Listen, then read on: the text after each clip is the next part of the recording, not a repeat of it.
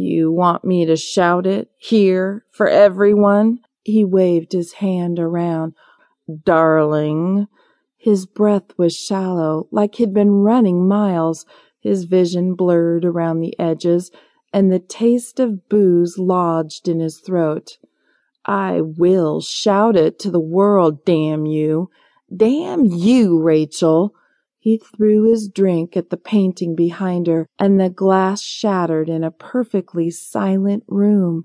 He stumbled out the front door into the empty night air. At the curb, he used the car's fin to steady himself, then got inside. Rachel came running outside. Rudy!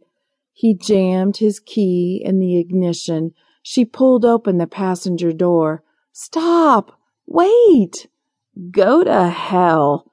She crawled inside and tried to grab the keys. Don't leave! Rudy grabbed her wrist, pulled her across the seat until her face was inches from his. Get out, or I'll drag you with the car. He shoved her away and started the engine. No! She closed her door and reached for the keys again.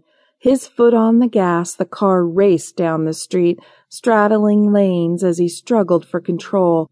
Tires screeched beneath him, but he didn't give a damn. Rudy, stop! She sounded scared, so he turned the next corner faster. She hugged the door and seemed to shrink down into someone who actually looked human, instead of a goddess who painted intricate canvases and saw the world with a mind and eye unlike anyone else's. Ahead, the stoplight turned red. He slammed on the brakes so hard she had to brace her hands on the dashboard. You're driving like a madman.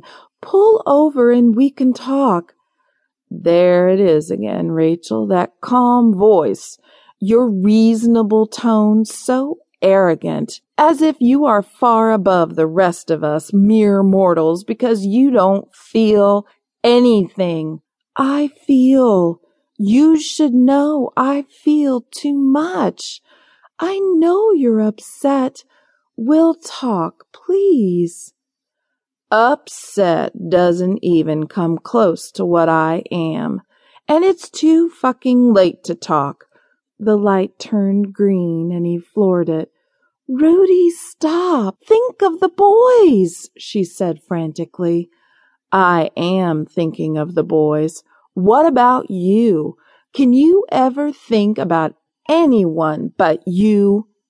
He took the next corner so quickly they faced oncoming traffic, honking horns and the sound of skidding tires. A truck swerved to avoid them. It took both of his hands to pull the careening car into his own lane. At the yellow signal, he lifted his foot off the gas to go for the brake, paused, then stamped on the accelerator. He could make it. Don't! Rachel shouted. It's turning red!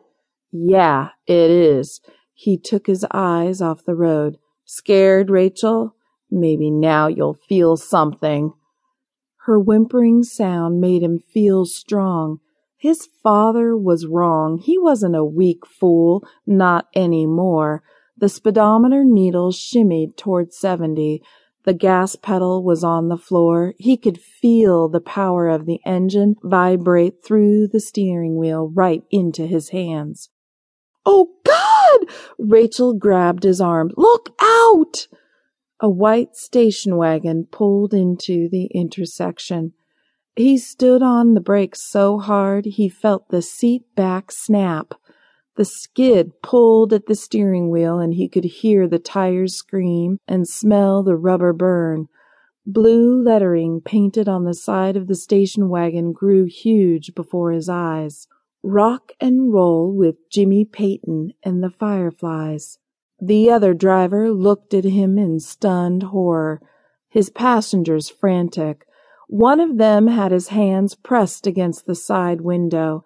A thought hit Rudy with a passive calmness. They were going to die. Rachel grabbed him, screaming. With a horrific bang, her scream faded into a moan. The dashboard came at him, the speedometer needle still shimmying, and everything exploded.